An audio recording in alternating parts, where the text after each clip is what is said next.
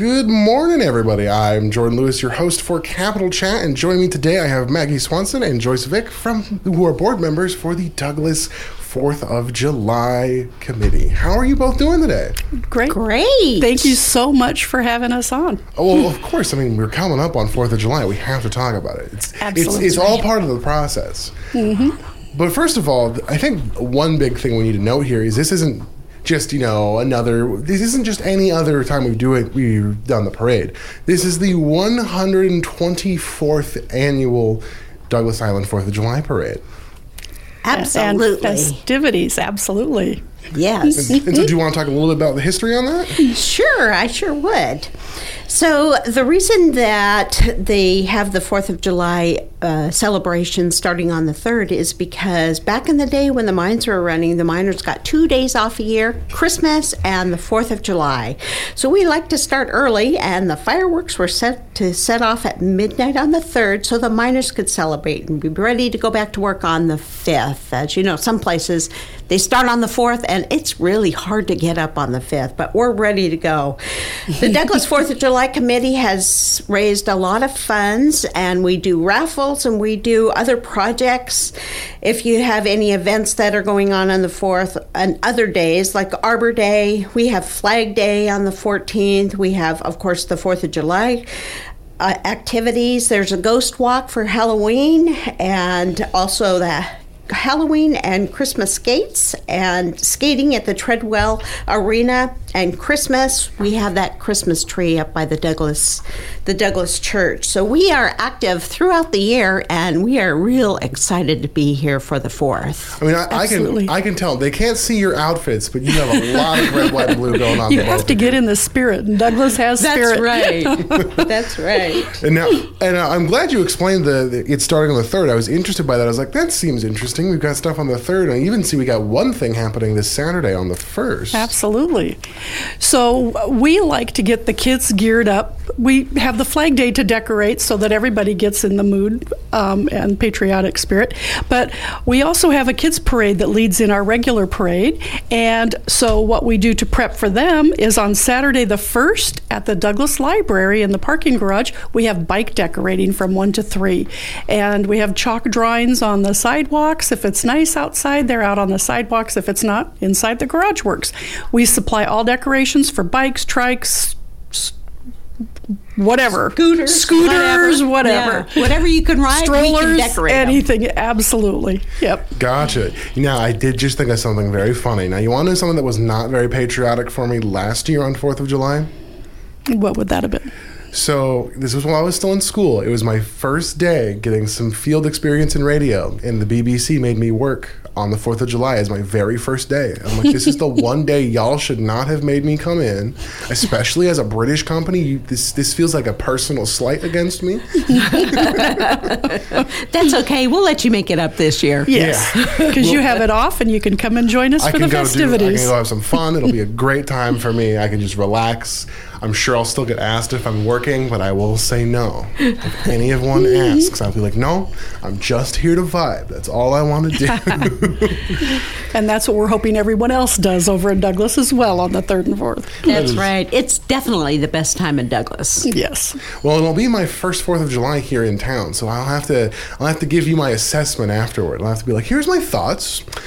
It turns into my old film critic days. Where I'm like, I have some critiques, I have some adjustments. All right. Well, we'll invite you to the after the celebration meeting so you can let us know what's going on there. If you have too many critiques, we might put you to work next year.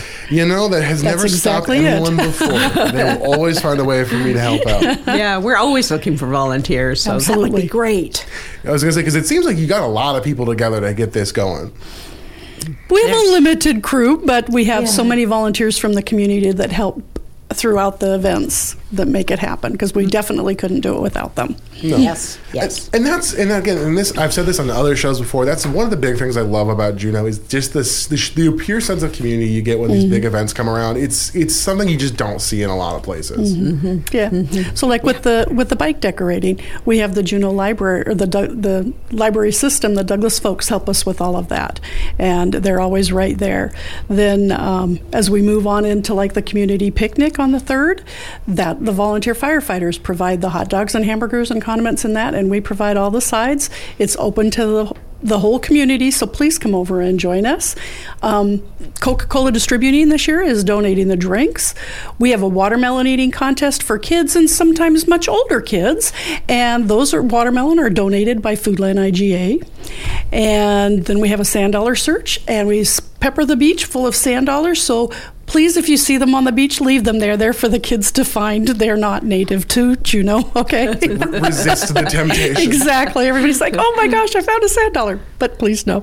And then if you go up the hill to St. Anne's, and we have at 5 o'clock a car show for the soapbox cars. So all you folks that have soapbox cars that you've been building for this event, bring them to show everybody. From 6 to 8, the kids get to practice the runs, but the show is from 5 to 6. So you got to come out and see all those amazing little cars that everybody's built. The volunteers from the Juneau Huskies football team are the guys that they line the roads with the tires and help haul the cars up to the ramp and all of that good stuff. AML, CCON, Reliable, they're all instrumental in putting this all together so that we can even hold it. So thank you to all of them. Oh, most definitely. And now, you were saying that you could kind of walk me through some of the steps here for the day of. For the day of, on the 4th of July. So the parade in Juneau starts at 11, and we would like to encourage all the floats that everybody's worked really hard on to just continue across the bridge and over to Douglas to join us in our parade. No registration required. Come one, come all. Just join us for the fun events. For those of you who've watched the parade in Juneau and you don't really want to find a place to park or fight the traffic, First Student is providing shuttles between the Federal Building and Sayat Gastineau School back and forth all day long from 11 to 5 every half hour, which is huge. So don't let that be a stopping point. The whole event starts at 2 o'clock. And the Douglas Community Methodist Church will ring the bell at 2 to get everything started.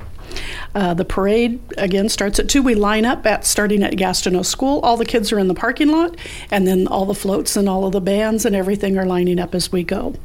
Our Grand Marshal this year is Ed Schoenfeld, and we're so excited that he has agreed to be a representative and part of our whole event. And he's so excited, too.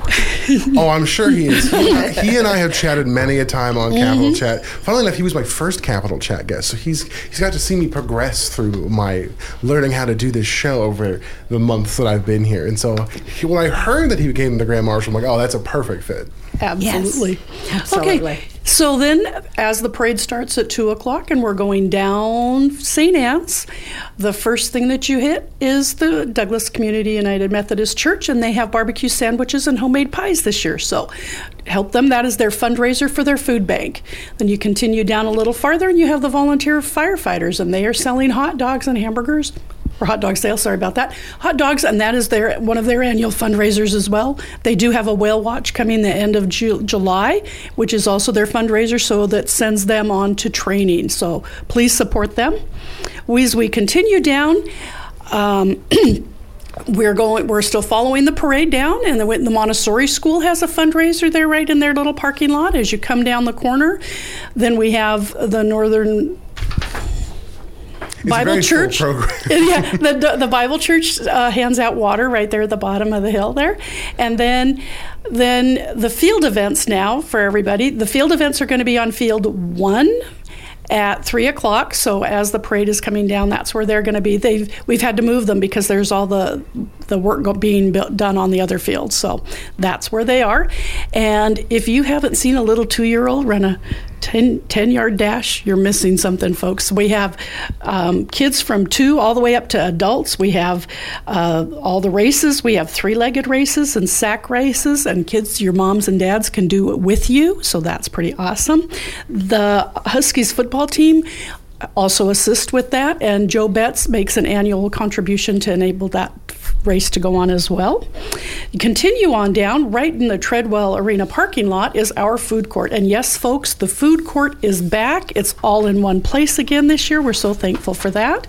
The food vendors that we have this year are Allie's Bakery, Full Circle Sweets, Grab and Go, It's Ice Cream Juneau, I'm going to butcher this name, I'm sorry, Cultura Sa Al Isla, the Rookery Cafe, Twirly Whirly, and Twilight Cafe. So different foods for anything that you can imagine.